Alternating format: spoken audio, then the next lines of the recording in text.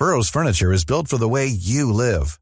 From ensuring easy assembly and disassembly to honoring highly requested new colors for their award-winning seating, they always have their customers in mind. Their modular seating is made out of durable materials to last and grow with you. And with Burrow, you always get fast, free shipping. Get up to 60% off during Burrow's Memorial Day sale at burrow.com/ACAST. That's burrow.com/ACAST. burrow.com/ACAST. Hey folks, I'm Mark Maron from the WTF Podcast, and this episode is brought to you by Kleenex Ultra Soft Tissues, your ally to help tackle your allergy symptoms this season. I love the change of seasons, but nobody loves pollen and all those other things floating in the air that make you sneeze during this nice weather. Kleenex Ultra Soft Tissues are hypoallergenic and allergist approved, so fight back against watery eyes and runny noses without worrying about irritating your skin. For this allergy season, grab Kleenex and face allergies head on. Welcome to Talking Business, a podcast produced in Melbourne, Australia. The podcast is available on the Acast site, my own website, the Apple Podcast Store, or wherever you go to get podcasts. Or you can get it at the Business Acumen website at www.businessacumen.biz. I am Leon Gettler.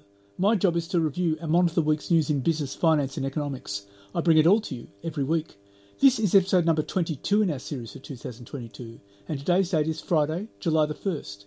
Today, I'll be talking to Justin Webb, co-founder and chairman of AgriWebb, a data-driven software platform committed to delivering the digital future of agriculture, transforming global cattle, sheep and dairy production, helping farmers with profitability, provenance and sustainability across the supply chain. And I'll be talking to RMIT economist Jonathan Boimel about the outlook for house prices across Australia. But now let's talk to Justin Webb. Well, Justin, tell us about AgriWebb. How does it work? Great, thanks. Thank you very much for having me on. AgriWebb is a farm management software and supply chain enablement software. Now, what does all that mean? On farm, in my own experience growing up in the Western District, my academic training had me studying applied mathematics and professionally I'd been working in finance. And I went back home and found that we were making, much like many farms right around the world, a lot of our production decisions based off of, pencil and paper or what happened next door on mate's farm in the neighborhood. And ultimately we looked at that and thought, well, hang on, we should be able to digitize these records and empower ourselves to make data-led decision-making. And, that's on farm, that sees huge increases in output. I mean, sort of 7 to 10% year on year from productivity, efficiency, genetics, operationals, protocol, all that stuff. But then on the bigger scale, we start looking beyond the Western District and right around the world. Farmers, ranchers in the UK, in the US, South Africa, Brazil, Argentina, all over the place are using this. And therefore, we're able to unlock at the processor and then at the retailer, this data that can be evidence to the consumer to say, well, hang on, is my food healthy? Is it demonstrable animal welfare, and is demonstrating environmental welfare? And I think these are the kind of key decisions that are starting to define a lot of the purchasing decisions made in supermarkets, as well as some of the threats that we've seen to the supply chain very realistically during empty shelves of COVID times. Okay, so what's the size of your market? Well, look, globally, there's a commercial cattle herd of about 800 million head. So even at the scale that we're at now, which is about 18.5 million head, we've got a lot of headroom to grow. Fortunate enough to be a bit of market leader. We've got about 8,000 farms that are using the platform. We add roughly 250 new farming businesses join us every month.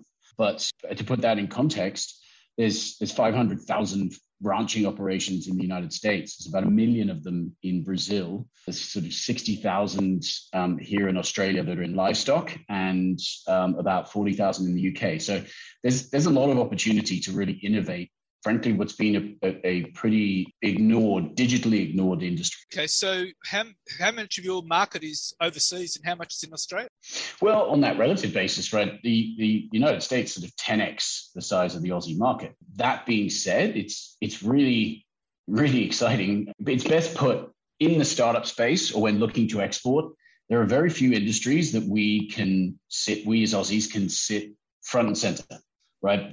If you can make an agricultural business, an agricultural technology work here in Australia, you are recognized as being a world leader internationally, because we've got some of the most diverse ecology, farming methodology, production. At the same time, we've got leading edge regulations that need to be met for food security. And frankly, we've got a great brand.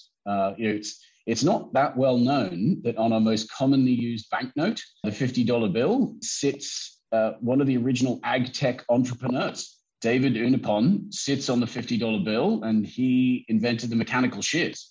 And I think that's pretty cool that here we are centuries after David was coming up with, writing the tool or inventing the tool that we rode on the sheep's back to wealth. And we're now, again, at this place where we can innovate and then export to world markets some of the world-leading ag tech tools. This is quite extraordinary. I mean, but what fascinates me is you came from finance. So for my sins. For your sins. So what are the key learnings you've taken from finance into ag tech? Well, look, I think my background in finance was probably more in mathematics. I ended up studying it at Harvard. I studied economics, but also machine learning and artificial intelligence, and then used those skills to understand noisy data sets, create hedge funds or fintech to ultimately see through the noise in investing. And then similarly, try to see through the noise in governance, specifically in trying to build out some really interesting and original platforms across the South Pacific that would install governance into sovereign wealth funds and superannuation funds up there. So what does all that come together? Well, it's really being able to apply tools that aren't that regularly used to understand from a data perspective the improvements that could be made, the opportunities that exist. And maybe that's part of the ability to innovate the industry. I think there's two sides to coming into an industry. One is empathy, really, really understanding the user, particularly the farmer. And again, I sort of make these points saying, I don't think farmers are not digitally savvy or aware. They just don't want bad tech. And so you've got to build technology that understands and is empathetic to the way they work in the fields, with when it's cold and dark and they've been out there. So make sure it understands their work, works with them, and immediately adds value. Then at the same time, have an understanding of what are the best tools out in the space to bring to this industry. And maybe that's a bit of an advantage of being an outsider, arriving in this business, or coming home to this business, I should say. My old man's side of the family would be pretty sad if I said I was arriving, because we've been here since the 1850s of farming. But it's what's been so fantastic is the uptake. 18 million head across 150 million acres really shows that in 4 or 5 years, this is an industry that is desperate to innovate and to present solutions for feeding 10 billion people by 2050. And so that's a big, big problem. And we've got to do it more sustainably, more efficiently, more productively. Well, this is interesting because back in my university days, I actually worked on a farm out at Foster. And, right. And so my experience of it was working on hay baling, and that was 24-hour shifts, and you were just absolutely buggered at the end of it. And that was the life of the farmer. So I'm just wondering, were you aware of that when you sort of brought your technology to the farmers? Because that's where they're coming from. Yeah, absolutely. So let me start with where we started with the business, right? Once that spark of hang on, there's an opportunity came, my co-founder, who had grown up nowhere near a farm, he grew up in Silicon Valley and Stanford, and he'd been building big sort of solutions for DARPA in the United States around renewable energy and batteries and et cetera. And so what he did, he came and he literally lived on farm for about 8-9 months, just to understand the commonalities of what was going on. There's a great phrase that says, look, do, ask, right? So watch what's happening, then do it yourself before you ask. Because Henry Ford said, if I'd asked everyone what I should have built, they would have said a faster horse. So we needed to understand what was that dynamic? What was their environment? And actually a great anecdote of reality in the product is we would walk into shearing sheds, and you would see right across the country and right across internationally, you see a farm map, and you'd see magnets on those farm maps. And that would discern where a certain mob was, right? Your weaners were in there, and and your calves were in another paddock down by the river, and that's how you'd move them around and keep track of it. So that's what we built. Farmers don't think about their farm in terms of spreadsheets and drop-down menus. So instead, we built a farm map, and you're able to drag and drop your animals to keep track of where they are. And just from that original hook, which almost seems so basic with the evolution where we've taken the product, that's where we got those early adopters to understand, oh, wait, you're not asking me to change everything about the way that I operate. You are building technology that has empathy for and understands the world that I live in, but is also trying to make it easier for me to be empowered with my own records to make decisions. And the farmers were quite okay with adopting the technology? Yeah, look, there's so often I get pushback on this. Oh, it must be hard out there trying to sell to, average age of farmers in Australia is about 56. And isn't it tricky because they're not really digital people? And again, I actually vehemently disagree. In particular, we in urban areas, we've got an app, and if it doesn't work immediately exactly as we expect it to, we shut it down and we don't open it again. And I think the attitude of a farmer, if the tractor doesn't work, no one's coming out for days to fix it. So you've got to learn how to do that. You've got to be a mechanic, an accountant, a marketer, a salesperson, a vet. You've got to do so many different hats. And so actually, we've found that as these amazing customers have come on board, they are so receptive to giving us product feedback, to being engaged with our roadmap. And actually, if we just shut our mouth and open our ears, we've got this fantastic runway of feedback and experience that really can drive our business both here and internationally. So what role can AgTech play sustainably feeding the world? Well, look, I think that Thomas Malthus, who was the sort of author, original author of what came to be known as the Malthusian trap, right, which is where population growth outstrips the production of food. And I don't think any of the listeners would struggle to recognize that's not a good thing. And at the moment, we have been able to push out the supply curve through innovations in fertilizer, through innovations in farming methodologies, through innovations in genetics of both animal and plant production. But that's not without the negative externalities, right? We've seen some of the problems in climate change, seen some of the problems in factory farming. And so now, again, we still are facing this inexorable rise of population. And 10 billion people by 2050 are concurrent with demanding higher levels of natural protein in their diet.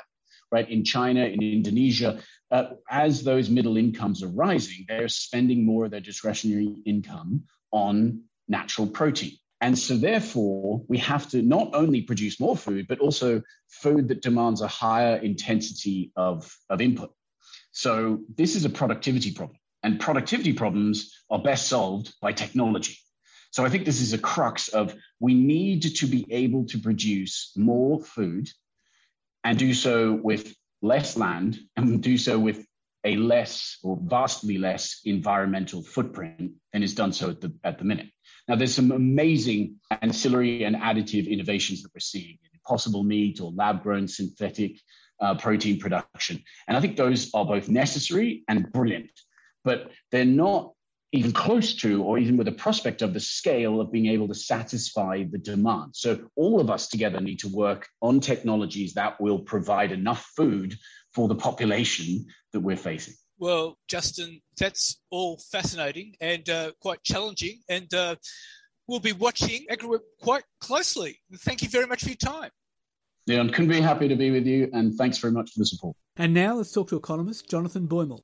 Well, Jonathan, there's all sorts of predictions that property prices are going to crash now with rising interest rates. What's your view about that? Yeah, look, absolutely. The Reserve Bank of Australia Governor Philip Lowe is now expecting inflation to hit 7% by the end of 2022, right? And that's a level we haven't seen since the middle of 1990.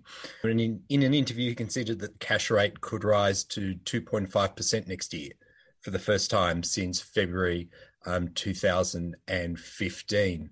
And if you take a look at some of the forecasts, the Commonwealth Bank, for example, got a prediction by the Commonwealth Bank of 18% falls in both Sydney and Melbourne next year. That's on the basis of their expectation of a cash rate of 2.1%. If the cash rate goes up to 2.5%, then we're likely to see more significant declines. So the Commonwealth Bank's forecast of 2.1%, that would see a borrower with a $600,000 mortgage pay $582 more every month on their mortgage. But if the cash rate hits 2.5%, borrowers would pay $725 more on a $600,000 mortgage every month. And to be honest, these are quite conservative estimates. If you take a look at what the market is forecasting, right, and we know financial markets are now tipping a cash rate of about 4%, 4.2% by May next year, we're likely to see, even more significant falls in house prices. So according to the Financial Stability Review, the RBA says if you have a 200 basis point increase in interest rates, that means that real housing prices will fall by about 15%. In nominal terms, it means it'd be about 20%. So looking at what the markets are forecasting, right? If we've got a forecast of 4.2% for the cash rate, we're going to see on that basis, on that modelling, we'd see 30% fall in real terms in national house prices and a 35 plus fall in nominal values, and that's under the RBA's modelling. Indeed, but one of the problems too is that, as Governor Lowe has said, there's so many uncertainties with this because we're dealing not only with the pandemic, but we're dealing with a war in the Ukraine. And there are so many uncertainties here. And also you've got the Fed this week raising rates with 75 basis points. And that's going to put a whole lot of pressure on the RBA to act just as aggressively. Yeah, absolutely. I mean, there are several factors, several forces coming together, right? And driving changes in interest rates and, driving changes in house prices. One real concern, of course, is consumer confidence. So if you take a look at the ANZ Roy Morgan Consumer Confidence Index, we've got really low numbers. It's actually sort of pandemic level numbers, right? Equivalent to what we saw in towards the start of the pandemic in April 2020. And if you want to see numbers like that outside of the pandemic, you really have to go back to the 1990s recession.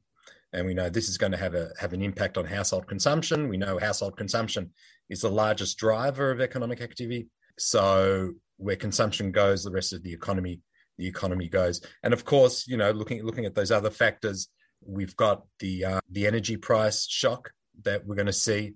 So that's going to have a real impact, both for residential households, right, as well as businesses. And then, of course, we've got the increase in Fair Work Commission granted Australia's lowest paid workers 40% a week pay rise, and that can potentially also add to inflationary pressure. And it may require the RBA to go harder and to go faster in terms of increasing interest rates. Well, there's a whole issue here too, is that Australia has one of the highest levels of indebtedness of households. So where does that leave? Where does that leave us? Can we expect to see a whole lot of mortgage defaults as a result? Well, I think, something that's particularly interesting is, what reinforces that is that most of our mortgages are variable, right? And that's quite unique in the world. So when you have a cash rate change, that passes on, obviously, to variable interest rates, and that then has a real impact on households' ability to make the required repayments. So the fact that we have a high proportion of mortgages being variable interest rate mortgages makes that situation all the worse. And of course, we've got the situation. Burrow's furniture is built for the way you live. From ensuring easy assembly and disassembly to honoring highly requested new colors for their award-winning seating, they always have their customers in mind. Their modular seating is made out of durable materials to last and grow with you. And with Burrow, you always get fast, free shipping. Get up to 60% off during Burrow's Memorial Day sale at burrow.com/ACAST. That's burrow.com/ACAST. burrow.com/ACAST. Hey folks, I'm Mark Maron from the WTF podcast, and this episode is brought to you by Kleenex Ultra Soft Tissues, your ally to help tackle your allergy symptoms this season. I love the change of seasons, but nobody loves pollen and all those other things floating in the air that make you sneeze during this nice weather. Kleenex Ultra Soft Tissues are hypoallergenic and allergist approved, so fight back against watery eyes and runny noses without worrying about irritating your skin. For this allergy season, grab Kleenex and face allergies head on. Of rising inflation. And when you've got rising inflation with wages barely growing, you're going to have a really, an additional burden on consumers to make repayments. The issue too is that, I would hazard a guess. I'm not suggesting this would happen in Australia, but I think one of the world's, at least one of the major Western economies, is going to go into recession. I would tip that. The OECD, for example, is tipping that Britain is going to have 0% growth. Yeah, absolutely. And we know that Australia is a small, open economy. So what happens to the rest of the world certainly impacts us. And if household consumption in Australia, weakens dramatically, we lack sort of that countervailing force on total spending on Australian goods and services. So yeah, it's going to be a real challenge. You would say over the next year we can see big drops in house prices. You'd agree with that? Oh, absolutely. The question is to what extent. But you would expect that house prices will sort of give up the gains that we've seen over the last 2 years. There'll be people who have purchased just before who will still have seen an increase in their real wealth. But yeah, those who have purchased over the last couple of years, we would expect the gains that they may have made will be wiped out. Which could actually be a good time for younger people looking to buy into the market. That would be a good time for them, wouldn't it? Absolutely. So, new borrowers, right, can borrow less, right? When you've got higher interest rates and people's cash flow surpluses are being constrained. But on the flip side, with lower house prices, there is the possibility for new entrants to enter the market. So that could actually be quite positive in a sense for the housing market. It could be positive for those who are wanting to enter, but just keeping in mind higher interest rates still mean new borrowers can borrow less. People's cash flow surpluses are being constrained because of inflation and the cost of living. So it's not all great news for new home borrowers. But yeah, on balance, there may be a silver lining for new home purchases. What's interesting here is that there's a whole generation that's not seen anything like this, not since the 90s. Correct. And so, that's 30 years ago. That's right. So it'll be interesting to see how people react. We know, the impact of crashing consumer confidence in the early 1990s recession. It'll be interesting to see how people react. There are some surpluses that people have built up during pandemic, so they may have a bit of a buffer. But certainly we're in unknown territory. Right. Okay. Well, we'll be watching it very, very closely. And Jonathan, thank you very much for your time. Thank you, Liam. So what's happening in the news? Well, the bad news on inflation just keeps coming.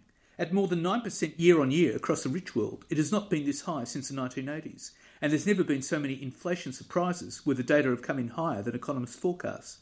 Central banks are raising interest rates and ending bond buying schemes, crushing equities. Consumer confidence in many places is now even lower than it was in the early days of the COVID-19 pandemic. Real-time economic indicators of everything from housing activity to manufacturing output suggest that economic growth is slowing sharply. Inflation worrywarts can point to 3 other indicators suggesting that the rich world is unlikely to return to the pre-pandemic norm of low, stable price growth anytime soon. Rising wage growth and the increases in the inflation expectations of both consumers and companies. And leading economies are close to tipping into a high inflation world where rapid price rises are normal, dominate daily life and are difficult to quell, the Bank for International Settlements warned on Sunday. In its annual report, the BIS, the influential body that operates banking services for the world's central banks, said these transitions to high inflation environments happened rarely, but were very hard to reverse. Diagnosing that many economies had already embarked on the process, the BIS recommended that central banks should not be shy of inflicting short-term pain and even recessions to prevent any move to a persistently high inflation world. The BIS said the key for central banks is to act quickly and decisively before inflation becomes entrenched. Central banks around the world have started to raise rates quickly in response to soaring inflation, with the US Federal Reserve leading the pack, but the action taken so far does not satisfy the BIS. In its report, the bank said that there was a deep, inherently stagflationary shock hitting the world from higher commodity prices, supply chain bottlenecks, and shortages stemming from Russia's invasion of Ukraine. This had increased the prices of the goods and services that households notice the most, reinforcing the salience of price increases. We may be reaching a tipping point beyond which an inflationary psychology spreads and becomes entrenched. This would mean a major paradigm shift, the report stated. Such a shift would mean leaving behind a world where prices have been generally stable, with some things getting cheaper and others more expensive. In this benign world, central banks have been able to ignore temporary surges in oil or natural gas prices because economy-wide inflation is less notable and also less relevant. And Russia defaulted on its foreign currency sovereign debt for the first time in a century, the culmination of ever tougher Western sanctions that shut down payment routes to overseas creditors. For months, the country found paths around the penalties imposed after the Kremlin's invasion of Ukraine. But at the end of the day on Sunday, the grace period on about $100 million of snared interest payments due May 27 expired, a deadline considered an event of default if missed. It's a grim marker in the company's rapid transformation into an economic, financial and political outcast. The nation's euro bonds have traded at distressed levels since the start of March. The central bank's foreign reserves remain frozen and the biggest banks are severed from the global financial system. But given the damage already done to the economy and markets, the default is also mostly symbolic for now and matters little to Russians dealing with double-digit inflation and the worst economic contraction in years. Russia has pushed back against the default designation, saying it has the funds to cover any bills and has been forced into non-payment. As it tried to twist its way out, it announced last week that it would switch to servicing its $40 billion of outstanding sovereign debt in rubles, criticising a force majeure situation it said was artificially manufactured by the West. And the Albanese government is confident of a reasonably swift conclusion to the free trade agreement being negotiated with Europe after it patched up relations with France over the cancelled submarines contract. After the French placed a block on negotiations between the European and Australia in retaliation to what it claimed to be treachery by the Morrison government, Prime Minister Anthony Albanese said it was not just keeping France on board as a security partner that mattered. Mr Albanese, who is in Madrid for the NATO summit, will fly to Paris later in the week at the invitation of French President Emmanuel Macron. Officials said with the change of government and the new spirit of détente between France and Australia, there were clear signs from the EU about proceeding with the FTA negotiations. And Treasurer Jim Chalmers says easing the rules around pension eligibility to make it easier for older Australians to work more without losing benefits to help ease chronic labour and skill shortages will be discussed at this year's National Employment Summit before October's budget. This will see more than 400,000 people over the age of 65 returning to the nation's workforce without losing benefits. The proposal from business groups late last year was not taken up by the former government. The Australian Chamber of Commerce, Australian Industry Group and the Council of the Ageing on Sunday have thrown their weight behind the idea, saying that, alongside expanding childcare, it's an obvious policy lever to expand the workforce. And power generators are devising a plan to raise price caps in the national electricity system so that they can make a profit while providing power to avoid a repeat of the market suspension and ease an ongoing energy crisis. When regulators imposed an administered price cap of $300 per megawatt hour for the first time a fortnight ago in a bid to calm a volatile market after a period of unusually high wholesale prices, it resulted in generators withholding more than 10% of supply because companies could not profit on high-cost generation and feared running out of fuel. That supply standoff led to the Australian energy market operator suspending the market. As a result, generators are now privately discussing pushing for a doubling of the price cap to $600 megawatts per hour to enable sufficient supply. Gas-fired generators recently needed a 500 megawatt per hour to turn a profit given soaring spot prices for the fossil fuel. An approach could be made to ask the AEMO to itself to request a quick change to the rule. The issue may be raised with the state and federal energy ministers ahead of their next meeting on July the 20th. An analysis by the federal government's Workplace Gender Equality Agency shows a gender pay gap of about $40,000 a year for people aged 45 to 65, while women who reach senior executive roles are taking home nearly $100,000 less per year on average than their male counterparts. The new data shows women are still earning consistently less than men in every age bracket. The agency's new data report, called Wages and Ages, mapping the gender pay gap by age, shows the pay gap widens substantially when women turn 35. It sees women earning $7.78 for every $10 earned by their male counterparts. The disparity worsens over the next 20 years, with a slight improvement once women turn 65, but never reaching parity. If these trends continue, millennial women in the workforce will earn just 70% of men's earnings by the time they reach the age of 45. And Treasurer Jim Chalmers has signalled his interest in shaking up the business-dominated board of the Reserve Bank of Australia to ensure its diversity as representative of industries, workers, geography and gender. This follows Australian Council of Trade Union Secretary Sally McManus and former RBA Governor Bernie Fraser calling for worker representation on the committee that sets interest rates. This also comes after RBA Governor Philip Lowe sought to cap wage growth at 3.5% and warned against bigger across-the-board pay increases that could fuel the 1970s-style wage price spiral. Chalmers said the planned independent review of the RBA would consider the composition and size of the 9-member board to make sure it was representative of the economy, geography and gender. The Treasurer will have the opportunity to appoint 2 board members when the terms of Fortescue Metals Group Deputy Chairman Mark Barnaba and businesswoman Wendy Craig expire in August this year and May next year, respectively.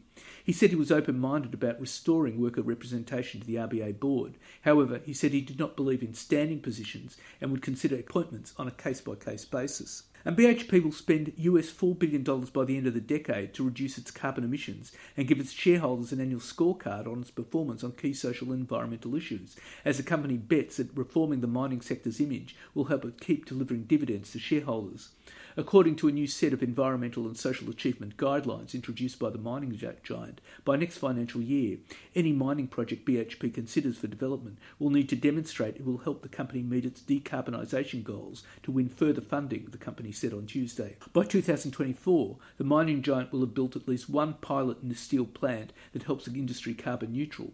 Russia's invasion of Ukraine and the sharp spike in global energy prices that followed has meant the growing investor and community pressure on major miners such as BHP to abandon fossil fuels and decarbonise their operations has largely taken a back seat to more immediate community concerns around energy pricing and security. But in an investor presentation on Tuesday, BHP Chief Legal and Governance Officer Carolyn Cox told analysts and investors the company's social value framework would become an increasingly important part of BHP's decision-making process, with the company committing to look at the broader impact of its decisions and not just the immediate financial returns. And the Queensland financial conglomerate Suncorp is making a fresh push to spin or sell its banking unit and focus on its insurance arm to try to boost returns for shareholders.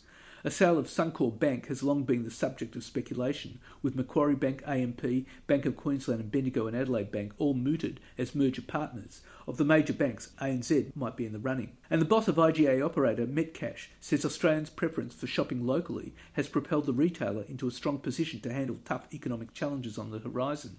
Our sales are showing that shoppers are sticking with independent stores, and that trend is now becoming a habit, Chief Executive Doug Jones told analysts after revealing the company's 2.7% lift in annual profits on Monday.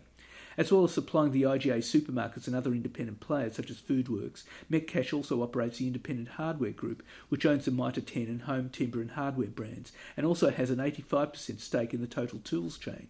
The company's food retailers saw an earnings jump of 4.1%, while liquor was up 9.8% and hardware sales were 40.7% higher as the company's IHG and Total Tools businesses benefited from the residential construction boom. And Australia's greenhouse gas emissions increased in 2021 as the removal of COVID-19 restrictions triggered a rebound in pollution levels from the transport, manufacturing and gas sectors, which offset falls from the electricity generation. National emissions in 2021 rose by 0.8% or 4.1 million tonnes of carbon dioxide. This was equivalent to 488 million tonnes, while an increase of 2% has been forecast for the year to March 2022, the federal government said. The Albanese administration blamed the rise on the coalition's failure to deliver coherent climate policy. Nonetheless, the figures show the scale of the challenge for Labor to deliver on its pledge for a 43% cut on 2005 emission levels by 2030. Australia's greenhouse gas emissions are currently 21.4% below 2005 levels, the benchmark year used for the Paris Climate Change Agreement, while both Labor and the Coalition have a target of net zero emissions by 2050. And the total value of the private hospital real estate sector is expected to hit $41 billion by 2041, a rise of 63% in less than 20 years on the back of investment in new facilities to cater for the medical needs of an ageing population, and a rise in the take-up of private health insurance by younger Australians, according to analysis by JLL. According to JLL's 2021 Australian Healthcare Real Estate Report, there are more than 30,000 beds across 155 general overnight private hospitals, 35 rehabilitation clinics and 45 specialist mental health facilities in Australia. An additional 2,200 additional private hospital beds are due to be developed over the next 8 years to meet rising demands, the JLL report says. However, only 280 beds are currently under construction, with many projects in the planning stage and awaiting a confirmed operator to proceed. This constrained supply, along with favourable investment metrics such as long leases of 20 to 30 years to single operators, has turned the once niche asset class into a mainstream investment for many institutional portfolios. And the size of Australian households has declined over the past 5 years, a shift that may have accelerated during the pandemic, increasing demand for housing and sending rents sky high, even as overseas migration fell sharply. Census data released on Tuesday also reveals that formation of single-person households has significantly outpaced the creation of one-bedroom homes, a disconnect which shows housing construction is out of step with needs, according to some analysts. In rounded numbers, the average number of people comprising each household has fallen from 2.6 to 2.5 people. Although the shift appears marginal, it could equate to nearly 200,000 homes. And ride-sharing giant Uber and the Transport Workers Union have struck a landmark agreement on proposed employment standards and benefits ahead of expected new gig economy regulation from the Albanese government. The union and Uber have also agreed to jointly support the creation of a new independent government-funded regulatory body to create industry-wide standard for rideshare and food delivery gig workers following months of negotiation. Under the agreed standards, the body will be responsible for creating minimum and transparent enforceable earnings, benefits and conditions for people who work on the rideshare platform. The body will also act as a means for resolving disputes over platform employment issues, such as when a worker's account is deactivated. The standards also outline that the rights of workers to join and be represented by a union will be respected. And women are still being forced to spend $620 to obtain a surgical abortion in some states, despite the fact that it is available under Medicare in Australia. In New South Wales, one of the largest providers, Marie Stopes, offers an abortion in the first trimester starting at $620 for those with Medicare. For those who do not have a card, such as asylum seekers on temporary protection visas, they could face upfront costs of more than $800. Independents Monique Ryan, Zali Steggall and other crossbench MPs are considering asking the Parliamentary Library to research abortion costs, availability and legislative framework in each. It comes as protests are organised this week across Australia against the US Supreme Court overturning the right to abortions. And that's it for this week. And next week I'll be talking to Garrett Flower, CEO and founder of ParkOffice.io, which uses a COVID-19 focused solution allowing employers to track which staff members require parking at the office on a given day. An algorithm then allocates available parking to those who are most vulnerable or whose need is greatest. By leveraging the ParkOffice solutions, companies will be able to increase parking availability by up to 40%. ParkOffice is a leading parking management software solution for smart offices that optimises employee parking by assigning and releasing parking spaces as required, reducing administrative costs and adding value to real estate. And I'll be talking to AMP Capital Chief Economist Shane Oliver about how the market is performing. In the meantime, you can catch me on Facebook, Twitter, Instagram, LinkedIn and YouTube. And if you want, leave a comment. Wishing you all a safe and healthy week and looking forward to bringing you Talking Business next week.